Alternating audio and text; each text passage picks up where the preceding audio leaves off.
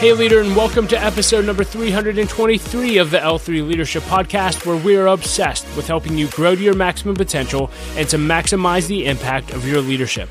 My name is Doug Smith, and I am your host, and today's episode is brought to you by my friends at Baratong Advisors. If you're new to the podcast, welcome. I'm so glad that you're here, and I hope that you enjoy our content and become a subscriber. Know that you can also watch all of our episodes over on our YouTube channel, so make sure you're subscribed there as well. And if you've been listening to the podcast for a while and we've impacted your life, it would mean the world to me if you'd leave us a rating and review on Apple Podcasts or Spotify or wherever you listen to podcasts. That really does help us to grow our audience and reach more leaders, so thank you in advance for that. Well, get ready to be inspired. In today's episode, you're about to hear my conversation with John O'Leary. If you've never heard of John, let me tell you a little bit about him. He has an incredible story. In 1987, John was a curious 9-year-old boy. When playing with fire and gasoline, John created a massive explosion in his home and was burned on 100% of his body. He was given less than a 1% chance to live. His epic story of survival was first showcased in his parents' book, Overwhelming Odds, in 2006. Originally, they printed 200 copies for friends and family, and now his parents have sold over 60,000 copies of that book. And it was that book that first invited John to embrace his miraculous recovery and share it with the world. John now inspires over 50,000 people at 100-plus events each year. He speaks to companies and organizations across industries such as sales, healthcare, safety, marketing, finance, faith, education, and insurance. And he's consistently described as one of the best speakers we've ever had. He receives nearly 100% of his engagements from referrals. His schedule is a testament to the power of his message and who he is as an individual. His emotional storytelling, unexpected humor, and authenticity make each of his presentations truly transformational. His first book, On Fire, The 7 Choices to Ignite a Radically Inspired Life, was an instant #1 national bestseller, selling over 200,000 copies and being translated into 12 languages. John's Live Inspired podcast is a top-rated Apple podcast and has more than 2 million downloads. And his second book, In Awe, Rediscover Your Childlike Wonder, came out in May of 2020. And John considers his greatest success to be his marriage to his wife, Beth, their 4 children, and his relationships with friends and family. And I love this conversation. John inspired me and fired me up. And you're going to hear John not only share his story, some of the lessons that he learned along the way, and of course, I'll take him through the lightning round as well. So you're going to love this episode. But before we dive in, just a few announcements. This episode of the L3 Leadership Podcast is sponsored by Baratong Advisors. The financial advisors at Baratong Advisors help educate and empower clients to make informed financial decisions. You can find out how Baratong Advisors can help you develop a customized financial plan for your financial future by visiting their website at baratongadvisors.com. That's BERATUNG advisors.com. Securities and investment products and services offered through LPL Financial, member FINRA and SIPC. Baratong Advisors, LPL Financial, and L3 Leadership are separate entities. I also want to thank our sponsor, Henny Jewelers. They're a jeweler owned by my friend and mentor, John Henny. My wife, Laura, and I got our engagement and wedding rings at Henny Jewelers and had a wonderful experience. And not only do they have great jewelry, but they also invest in people. In fact, for every couple that comes into their store and gets engaged, they give them a book to help them prepare for marriage, and we just love that. So if you're in need of a good jeweler, check out hennyjewelers.com. And with all that being said, let's dive right in. Here's my conversation with John O'Leary. Well, hey, John O'Leary, it's an honor to have you on the podcast. Thank you for making time to do this. And I just want to dive right into your story. I feel like your story has gone around the world. And so you had a very interesting or very challenging experience when you were 9 years old. Why don't you tell us a little bit about that? Well, even the way you framed that, like traveling around the world, it would have been the last thing in the world that I would have expected for this story, because it's the one thing I hoped that would not come out of the story. Maybe we can talk about that later on. But the story you're referencing was at age 9, I witnessed kids in my neighborhood playing with fire and gasoline. So I grew up in the Midwest in St. Louis, Missouri, and little boys out here, at least, maybe things are different in Pittsburgh, but out here, little boys are crazy, man. So they're playing with fire, they're playing with gasoline. And I assumed if these kids could do it, so could I. So my father's at work on a Saturday morning.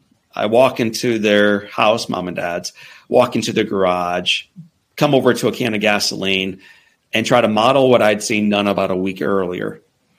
And Doug, as I'm tipping this can of gasoline, 5 gallons, toward a piece of paper that's on fire, I remember waiting for the liquid to come out. And before that happens, the fumes inhaled my little flame into the container and created this massive explosion. It splits a metal can in two, picks the child up, and then launches me 20 feet against the far side of the garage. So that's the inflection point, man. That's the very beginning of our story. Yeah. And so you're launched 20 feet. What happened next? Yeah. So I'm in the garage. I'm on fire. I'm covered in gasoline. And when I came to, everything around the garage was on fire as well. So it's almost like a movie. You see flames, but it's hard to even identify the fact that like it's your life, like you're on fire.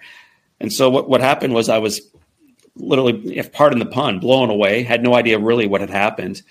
And I just remember knowing I was in trouble. Like when you fall off a bike and you know it hurts, you're not even sure where it hurts. You just know it's like, oh, something happened here. So I ran on fire through the flames, ran back into my mom and dad's house, ran through the kitchen, the family room, and stood on top of this rug. And I rarely share this story, but I think it's relevant for many of your listeners. I should have stopped and dropped and rolled, but I was so freaked out. I just kept running, eventually stood on top of this rug, screaming for a hero, praying for a savior. I'll take anybody. And I see my brother, Jim, who was 17. He's the oldest in our family. He was a junior in high school. He'd never done anything kind for me in my entire life. And he's the last guy who I thought that day would be my hero. And yet he's the one who had been anointed, man. He's the one who received the call. And I think there's a lesson somewhere tucked in there for all of us if we pay attention to it. What he does that day is he comes down the steps a little bit farther, runs past me. He told me later on that the flames were leaping 3 feet off of my body in all directions. So it's like a little inferno burning in this house in front of him. He picks up the rug and begins beating me with this rug. It took him a couple minutes, Doug, burned himself in the process. He carries me outside, jumps on top of me, saves my life, runs back into the house, chases the dog out, chases my sisters out, calls 911. Long story made far shorter. 1987, the lifesaver of the year for the state of Missouri was not a first responder or a police officer or a veteran, not the usual suspects. The lifesaver of the year was a 17-year-old self-centered, pimple-faced jerk brother named Jim who changed.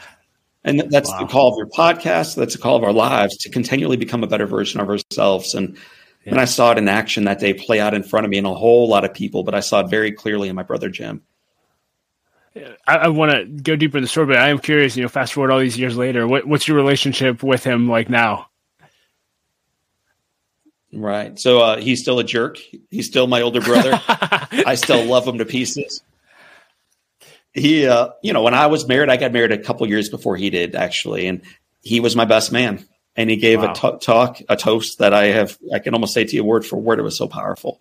2 years later, when he was on the altar, I had the honor of being right behind him and then giving him a toast and reminding the audience, those gathered that evening for his celebration and his wife's, like, that I may be the best man, but I'm only here because of his actions. And that is true.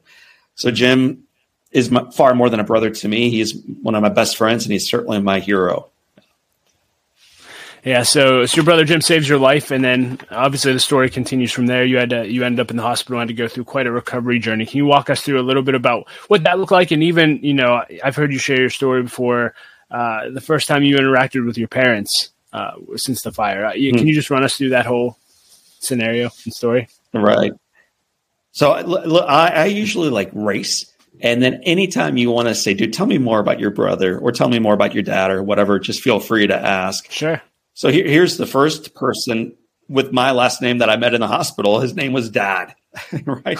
So my dad was a veteran. He's a business owner. He was about 41 years old at the time. He was at the office on that Saturday morning. And that morning, Doug, I just remember laying in the hospital bed after my brother saved my life. I'm in this bed, in this emergency room by myself, looking down. Everything around me is burned. Like it's 100% burn, which is at the time seemingly unsurvivable. So my entire body is burned. And I'm scared and I'm panicked. And clearly the thought I had as I look back on it that morning, eyes shut in that room, was, oh my gosh, my dad is going to freaking kill me when he finds out.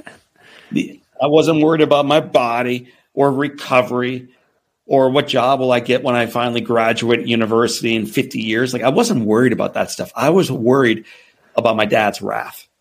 And I would imagine from your listeners, some of us can relate to that. When we let down someone who we loved and looked up to, and I let my dad down, man, in a mighty way. He told me a million times not to play with fire and gasoline. And here I do this thing, and it causes this devastation, not only to me, but to our house. So that's what I'm thinking. And this is a true story. And I remember my dad's voice down the hall yelling at some nurse. And the echo coming toward me was, "Where is my boy, John? Where's my boy, John?" And this nurse does me no favor. She brings my dad back into this room. She should have called security on the old man, pulls back the curtain. My father walks in. His shoulders were back. He marches over to me. He points down. And then word for word that day, Doug, he says, "John, look at me when I'm talking to you." So in my family, like, that's the kiss of death, man. So I look up at my dad, and then he says, "I have never been so proud of anyone in my entire life. And my little buddy today, this morning, I am simply proud to be your father." Wow. And then Dad says, "I love you. I love you. I love you. And there's nothing you can do about it." We could spend a lot of time unpacking how I felt, but needless to say, my first inkling was to think that my dad had not heard what happened. Like, I imagine as a 9-year-old, no one has told my dad what happened to his house. And yet what you know as a leader and what your listeners know as leaders is, of course, he knew. And he also recognized that day what mattered and the importance of showing up as grace and compassion and love into a situation that is calling for it. So listen, we could spend 4 of your podcasts talking about the recovery in hospital. It was extraordinarily arduous. It should not have happened. But I will tell you, it would not have happened had my dad not shown up with grace. There's no way. And so I credit my brother with giving me that first chance, and my sisters for what they did in the front yard, and then the neighbors for their support, and the paramedics for being there on time. But the story ends if my dad shows up differently. So I'm just so grateful, even to this day, for my dad's love. Yeah, and I think, as I hear your story, and maybe I'll have you share 1 or 2 more people, but I just love that God used ordinary people doing somewhat ordinary things to make an extraordinary difference in your life. Whether it was your dad's love, your brother's love. And then you had people throughout your recovery journey, my understanding is in the hospital. I heard you share a story of a custodian that made a huge impact on your life, and Jack Buck. Can you share maybe 1 or 2 of those stories and just the impact that they had in your recovery? Awesome. So back to your point around ordinary people doing extraordinary things to be part of somebody else's miracle. Like, yes. So I'm not going to start with Jack Buck because he's extraordinary. He's a Hall of Fame, wealthy, known commodity. We expect greatness from greatness. I think we don't expect it from ordinary folks, and we sometimes don't expect it from ourselves. And that, ultimately, man, that's like what our work, my work, our organization's work is all about. Years ago, I wrote a book called On Fire. It came out in 2016. And when the publisher first put it in front of us, like this beautiful cover, it was a picture of John O'Leary on the front of it, wearing a beautiful suit, tied just right, arms crossed, looking out the reader like, "Look at me. I'm extraordinarily successful. And if you read this, you would be too." So I wrote back and I'm like, "Hey guys, did you read the book? Because the book's not about me. And ultimately it's not about extraordinary people." So I'm quoting you now, Doug. It's about ordinary people doing extraordinary things. And when they do so faithfully, they are part of somebody else's miracle. That's the call. That's what On Fire is about. So when you look at a picture of On Fire today, what you see is not a picture of O'Leary on the front of it or back of it. On the front of the book, and I don't have a copy in front of me, but on the front of the book it's like the letters O-N, fire below it. On Fire, it's made of what's called foil stock print, which means it looks like it's literally on fire, these letters. It like gives off red and orange and yellow tints. But if you look more closely, you see a reflection of the reader, or if you're holding it, a picture of Doug right in front of it. And the idea is that people, ordinary people, you and me, in other words, see within these miraculous stories themselves. and they're called to be part of that for somebody else. So I just want to be very clear, like, yes, this is a crazy story, 100% burn and all these other things you're going to hear. But we only share this so that we recognize our role, all of our roles, myself included, in being part of somebody else's miraculous story.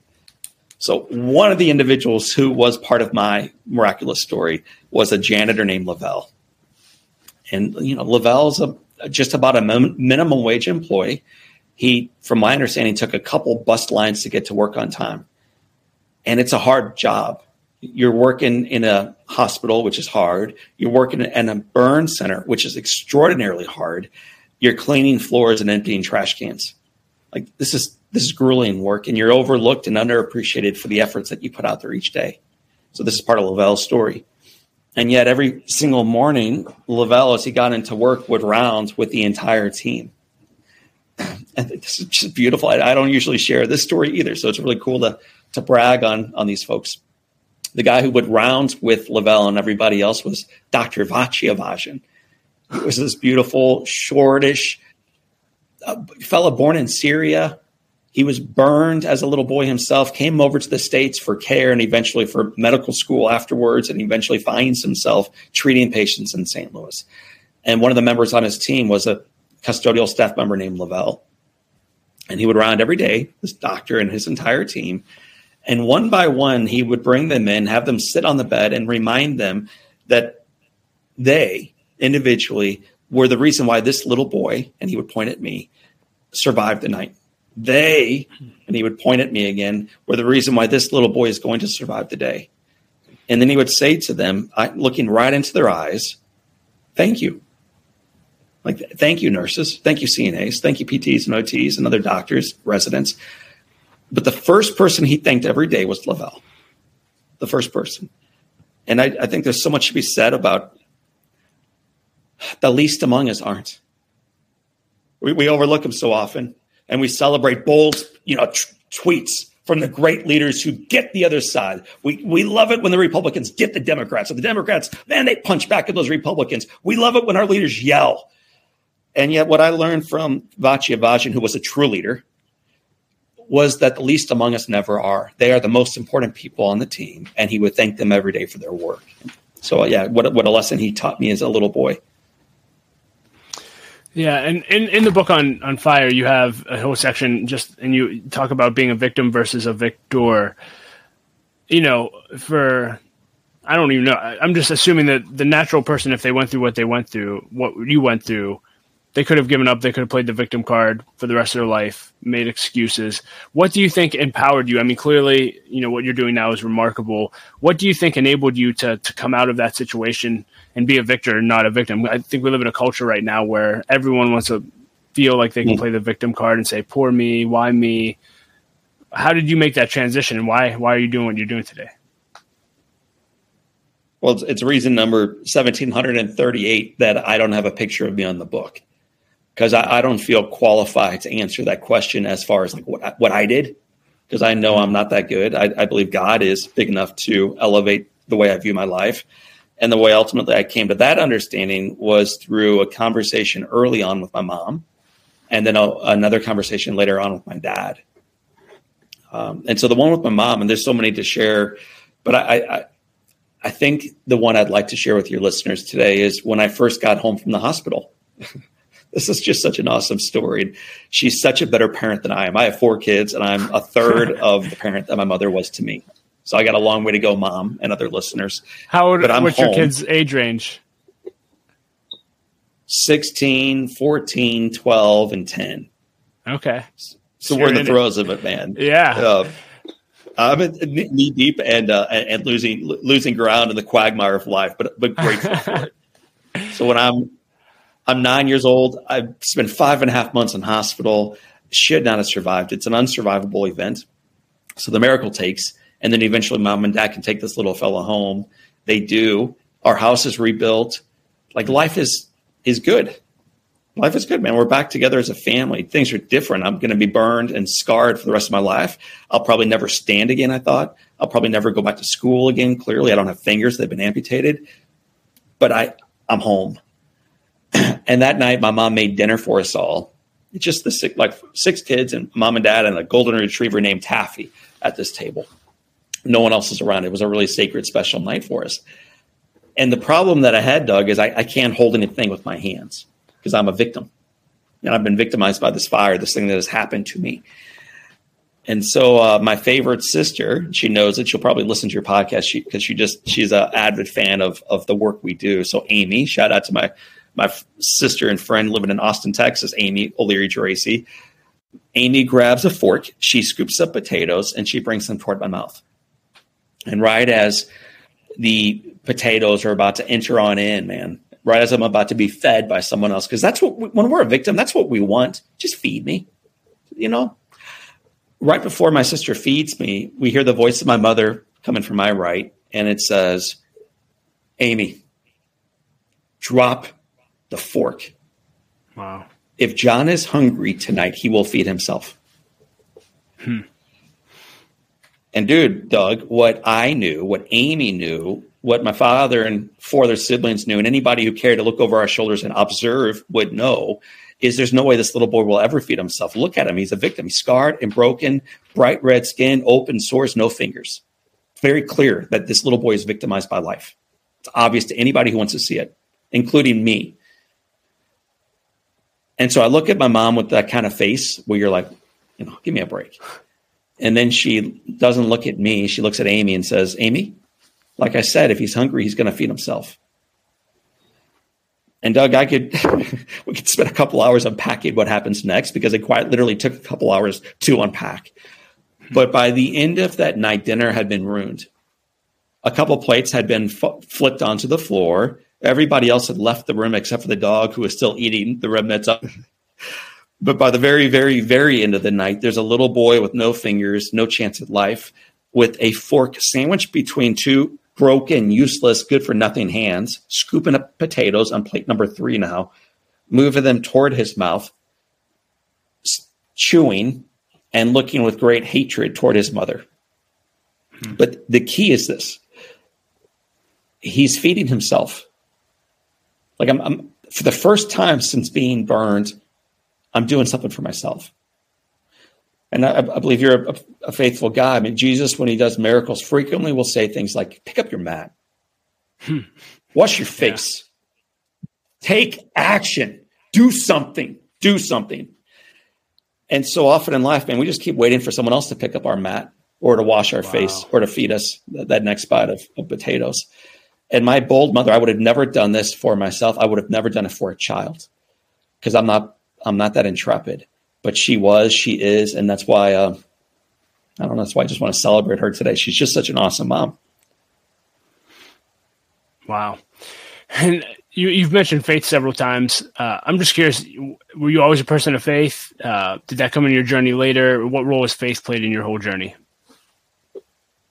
Yeah, I mean, so I grew up in a Christian home, and we prayed before dinner and went to a Christian school and went to church on Sundays. You checked every single box, man. And yet at that age, it was ultimately a childlike faith and the faith of my parents, if I'm real with you. But for me at age 9, it was a real faith. And when I colored a picture of Jesus in a boat and then ultimately outside of a boat, calling Peter onto the water with him, as a little boy, I believed if Jesus ever called me out of the boat, I could walk on water. Not like, I don't know, it seems to go against everything physics has taught me about life. I really believed as a child, if the God of the universe called me out of the boat, I could walk on that water too, which was really healthy after being burned and ultimately being told that the way forward is to shut your eyes, take the hand of God, and walk onto that water with him, which is what my mom and dad reminded me of daily.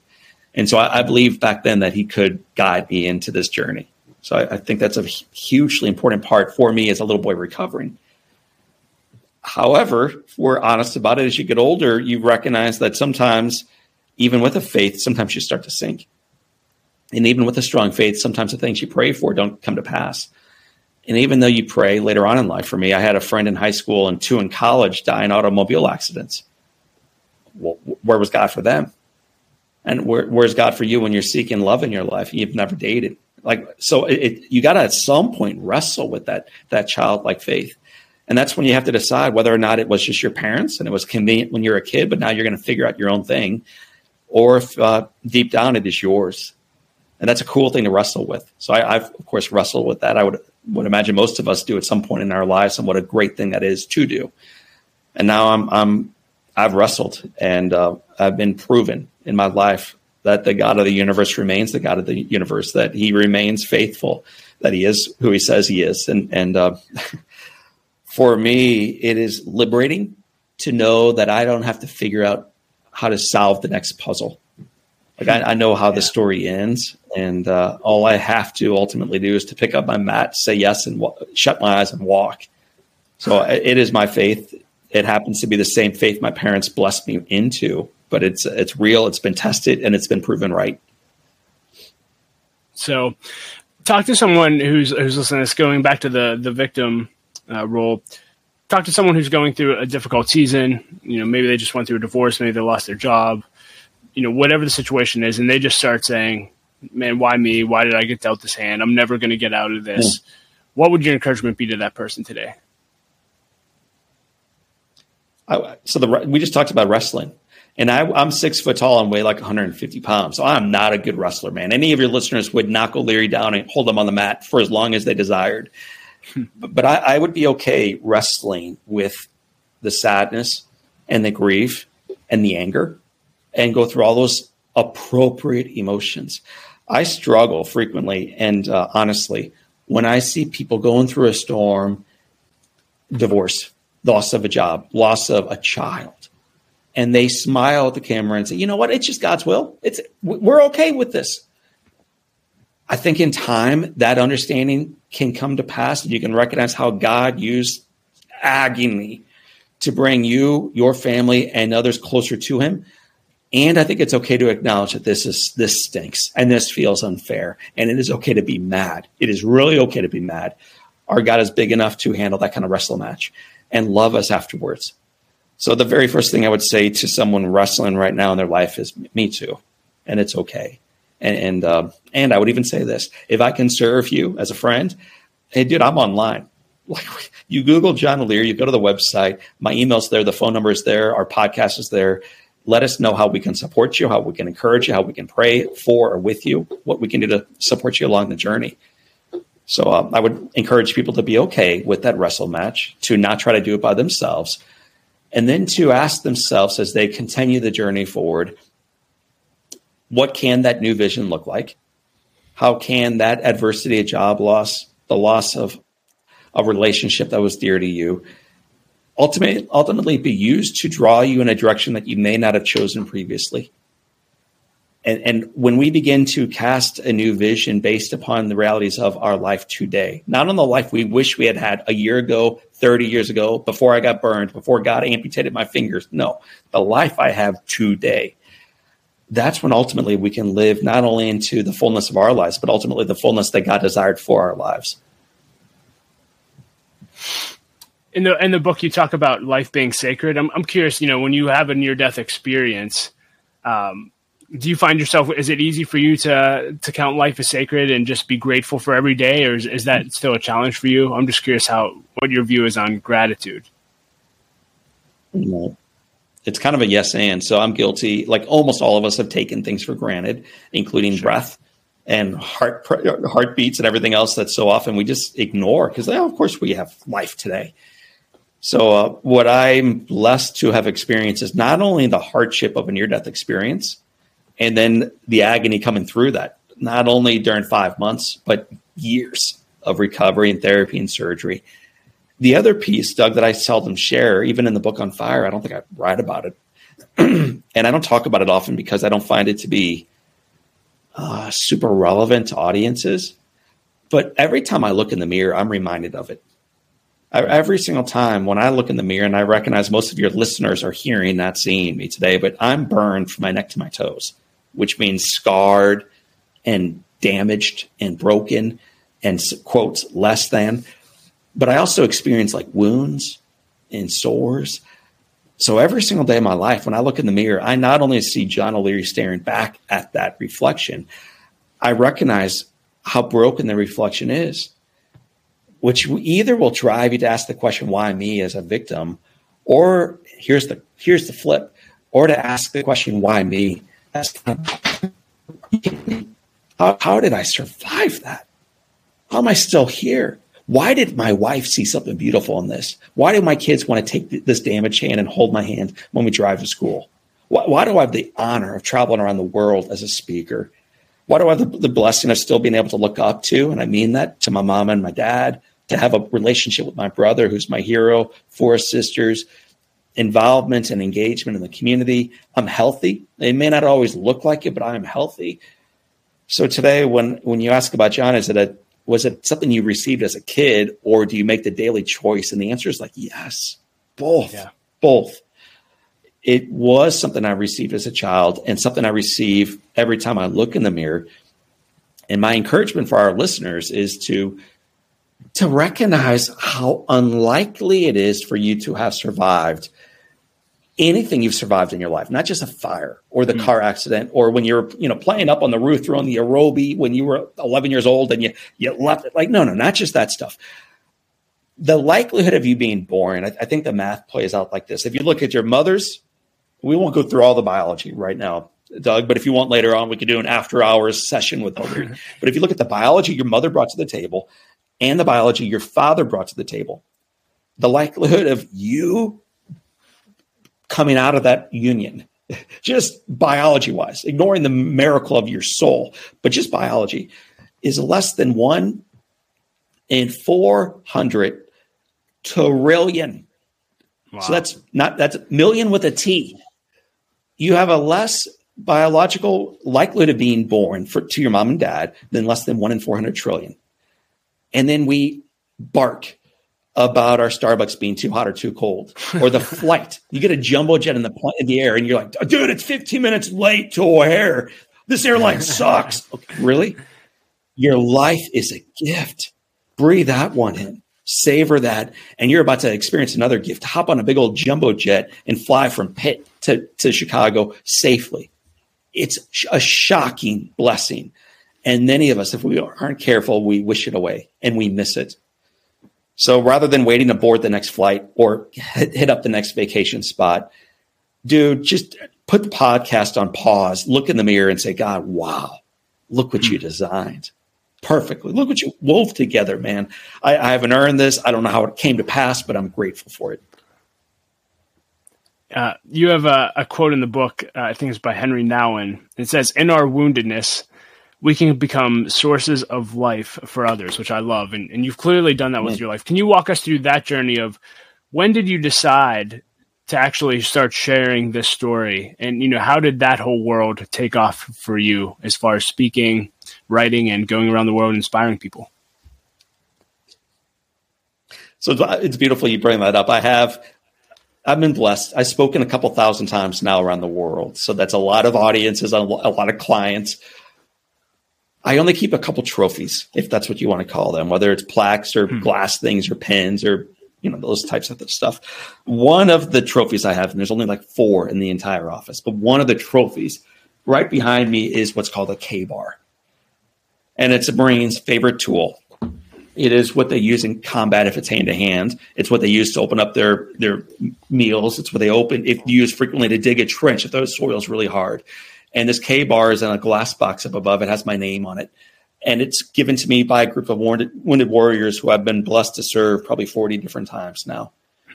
And so it has like some cool little expressions from them below my name, thanking me for the work we do.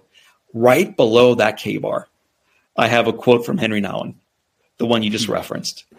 Wow.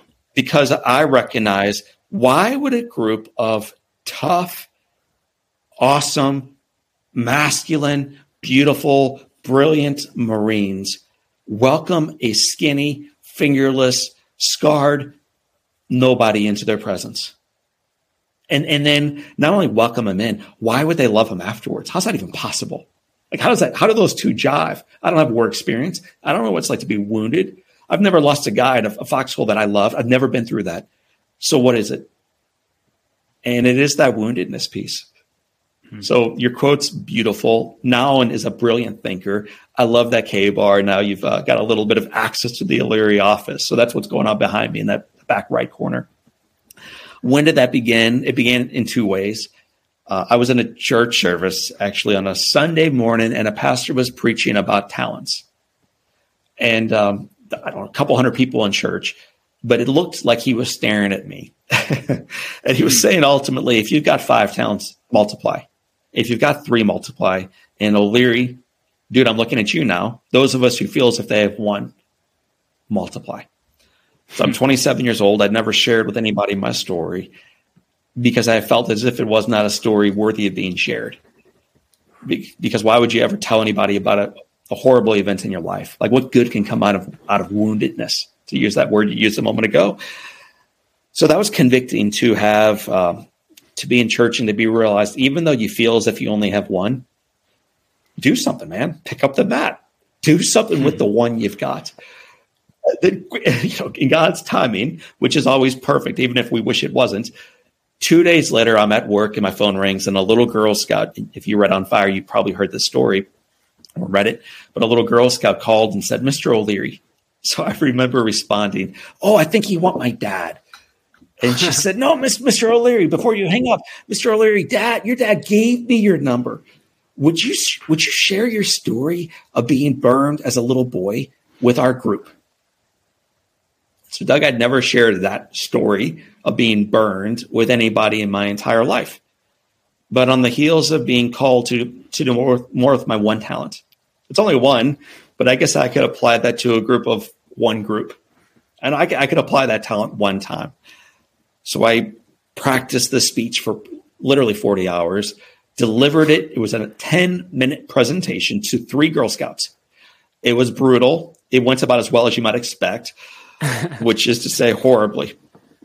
But one of them was moved enough that she told her dad, and he was a Rotarian, and he called me and said, hey, John, I heard what you did for the girls today. Would you do that for a club that I'm part of? So I said, sure. And then one of those guys was in Kiwanis, and then one of those guys ran a small bank. This is the way the gospel has always spread. It's the way goodness has always spread. It's the way evil has always spread too. It's 1 by 1. 1 positive act, 1 evil act at a time. 1 truth, 1 lie at a time. It's always how the world has been changed. I think we underestimate our ability to influence change through our lives, negatively or positively. Choose wisely. Choose very wisely. You saw an example in Buffalo recently of what evil looks like. It's built on the heels of 1 lie, and then 1 lie, and then 1 more lie behind. Like, that's all it takes to change the world negatively. The awesome part, though, our calling through your podcast, it can also change positively through our lives. And so I was called into this profession seemingly very accidentally, but through God's perfect timing. Yeah. So before we dive into the lightning round, I would love to just hear a little bit more about what you've learned. You've spoken all over the world. You write. We have a lot of people that are aspiring authors and aspiring speakers. What have you learned just about public speaking and that whole business or ministry per se? I like the word ministry. That's a very cool way to look at it, because many times people approach me and they say, John, I want to become a speaker. I'm really good at it. I've got a strong stage presence. I've got an awesome bang up story. I never dangle prepositions. I just think I'm the best. And my mother told me that. And then you ask, like, well, what's the reason? Like, well, I just know. And it's I. Well, ministry is not at all about I. It's more like, dude, I really don't think I'm qualified for this. I've got an ugly face. It's more of a radio face, if I'm being real with you about it. And I dangle prepositions, and that's when you recognize it, dude. So it's not about you, you're saying, Doug. It's about ultimately the call. Okay, awesome. Now we can talk about it. So the very first thing I would say about the ministry of speaking or podcasting or writing or knocking on doors and trying to sell anything in life is it ought to ultimately not be about you, but about the audience member that you're in front of. And part of the reason I think that we've become as successful in our careers, we have a couple thousand audiences, 49 states, dozens of countries, millions of people, is because every time O'Leary takes the stage or the team members in this office help him do that, none of it is motivated by what we get out of it. So good. We don't look for followers. We don't chase cash. We track that stuff, absolutely. But none of it is done for what we get. It's always about how do we influence positively the lives of those we have the honor of being in front of next, whether 3 Girl Scouts or 30,000 in an auditorium. How do we serve them well? So if that's the way you're coming at this thing, then everything you do as you build out the slide deck or you have the pre-calls or you get ready to go on stage ought to be about, Lord, how do you want to use me for this group today? How can I be used? And if that's really how you're approaching this, so many the other pieces that you might ask around speaking begin to just naturally fall into place, which means you probably should get a coach on how to structure content more effectively. You probably should practice a lot. But again, it's not practicing for you so you look good. It's practicing because you have one moment in time in front of a broken group of people, 3 Girl Scouts or 30,000, and they're longing for hope. And they're struggling with emotional health challenges. And they're dealing with social injustices and inequalities and difficulties in their families. They're going through divorce, whatever. And then you have an opportunity for 10 minutes or 1 hour to love them well. If that's the call, then you better treat it seriously. So there's a lot of pre-work that goes into getting ready for that hour on stage. But all of that pre-work got to be done in order to make that hour on stage profoundly powerful for the audience lucky enough to hear your voice.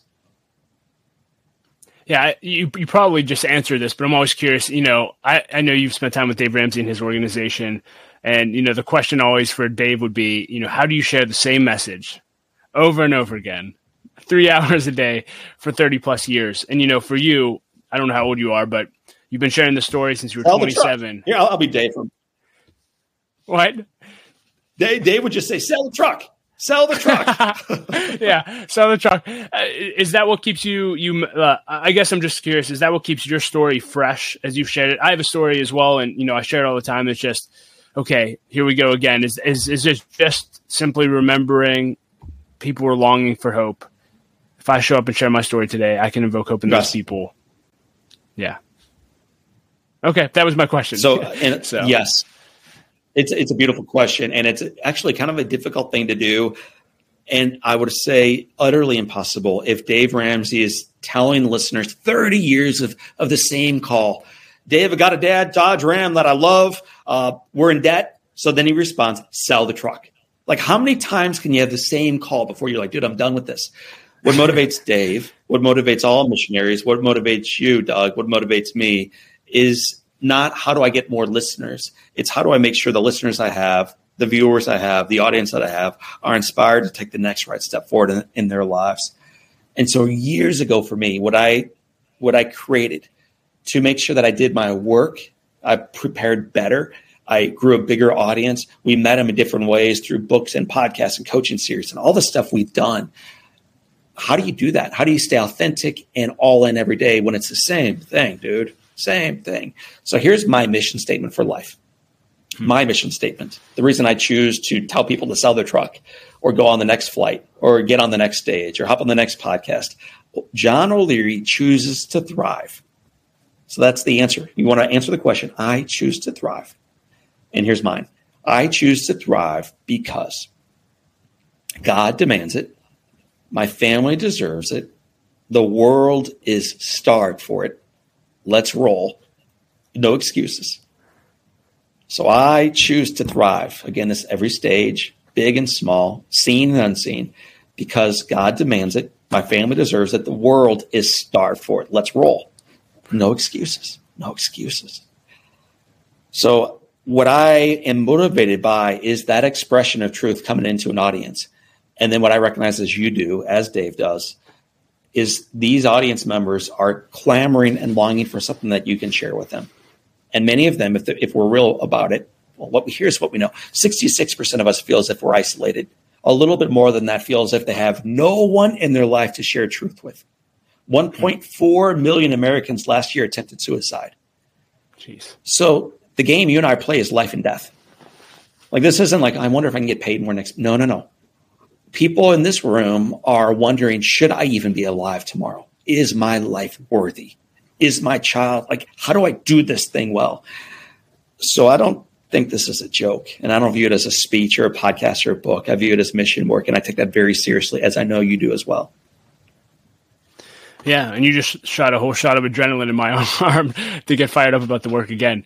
So thank you for that. And speaking of let's roll, with the time we have left, I want to roll into the lightning round. And so just a bunch of fun questions I always ask. And the first one is, what is the best advice you've ever received and who gave it to you?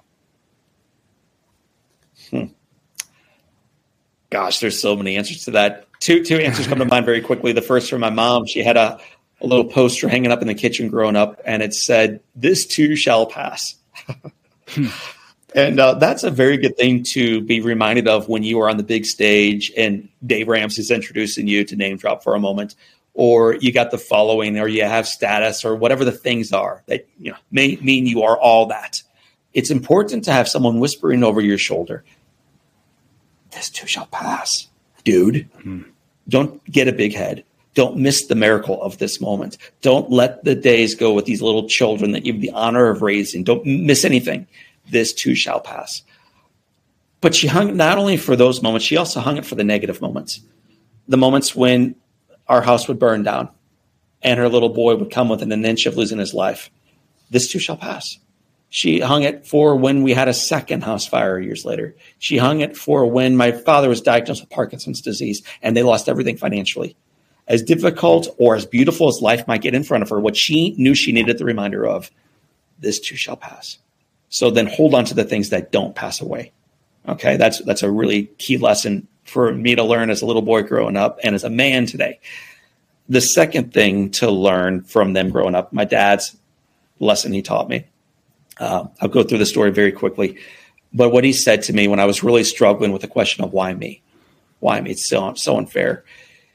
He leaned into my little wheelchair even closer and he said to me, "John, darn it, this thing has happened to you. And if you want to be a victim to it for the rest of your life, no one's ever going to blame you because you've been to the bottom of the well. You've been abused. You've experienced trauma. You've gone through physical agony and you're always going to live there. So if you want to be a victim, have at it." And then he said, "Or you can be a victor. You can choose, John, to recognize what God is using this story for. And then every room we roll you into, or eventually when you rise from that wheelchair, every room you walk into, people will look up to you in awe, not at what you have done in your life, but ultimately what they might do in theirs." And then he said to me, "Victim or victor, John, your choice." And Doug, that was a conversation that my father had with me 35 years ago that I remember as if it happened earlier this morning. Victim or victor, John, your choice. And so that those are two great monikers. Victim or victor, your choice. This too shall pass. This is certainly not a lightning round question, but I think I have to ask it just based on your whole story. It sounds like you have phenomenal parents, raising 6 kids. It sounds like obviously not perfect, but made a huge impact on your life. You're raising 4 teenagers. You're in the thick of it. I have 3 little ones. We're going for 4. What advice do you have for me as a parent raising kids? Awesome. So we'll start the next podcast with that question because we'll spend an hour unpacking it together as you and I, as I don't dictate how to do it, but share a little bit of what I've learned.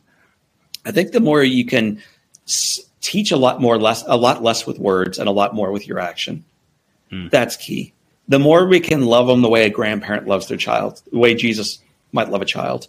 Parents get so stuck up in test scores, being on the A. What do you mean Johnny missed that? He's on the B team? That's not fair. Like, he's a great shortstop. All this nonsense. It is utter nonsense. And off air, I'll use a far firmer word. It's ridiculous, though.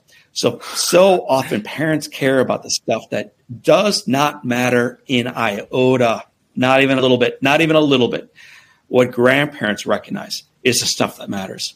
And what Jesus Christ recognized is the stuff that matters.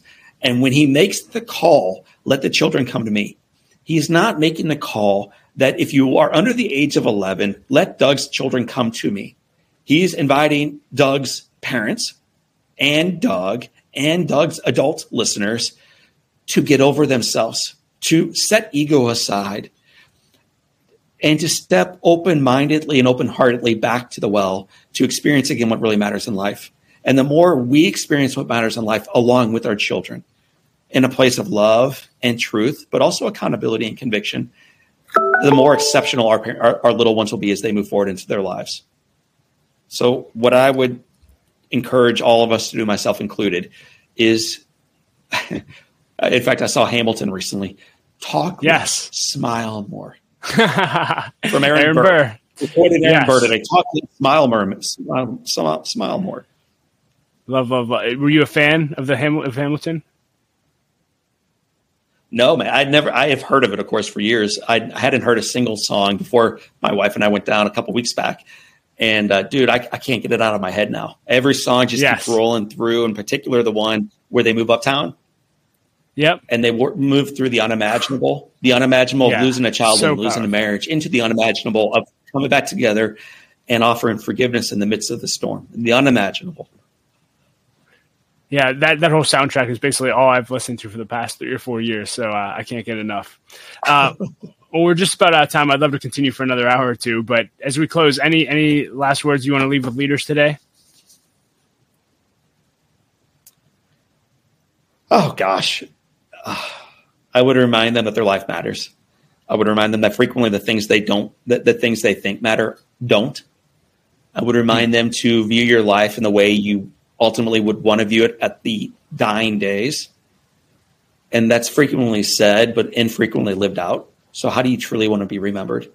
And then rather than waiting for it, do it now. Like, just start living like that now. Like, live like that now. And if you want to learn more about the work we do or our podcast or our channel, you can visit me online at JohnO'LearyInspires.com. So it's JohnO'LearyInspires.com. There's my email there, our phone number's there. There's a 21-day free challenge there. It's like a Hope Spark challenge. Our podcast is there. Free resource at their free resource to love people. So if ever I can be an encouragement beyond your amazing episode today, just let me know. Like, I'm in. I'm with you through God's grace and because people showed up for me. So I want to show up, Doug, for others. So go to JohnO'LearyInspires.com to learn more. Yeah, and John, thank you so much for showing up for me today and for everyone who will listen to this podcast. I know this inspired me and fired me up, and I'm sure everyone that listens will say the same. And we'll include links to everything that you shared in the show notes as well, so make sure you check out John. So thanks again.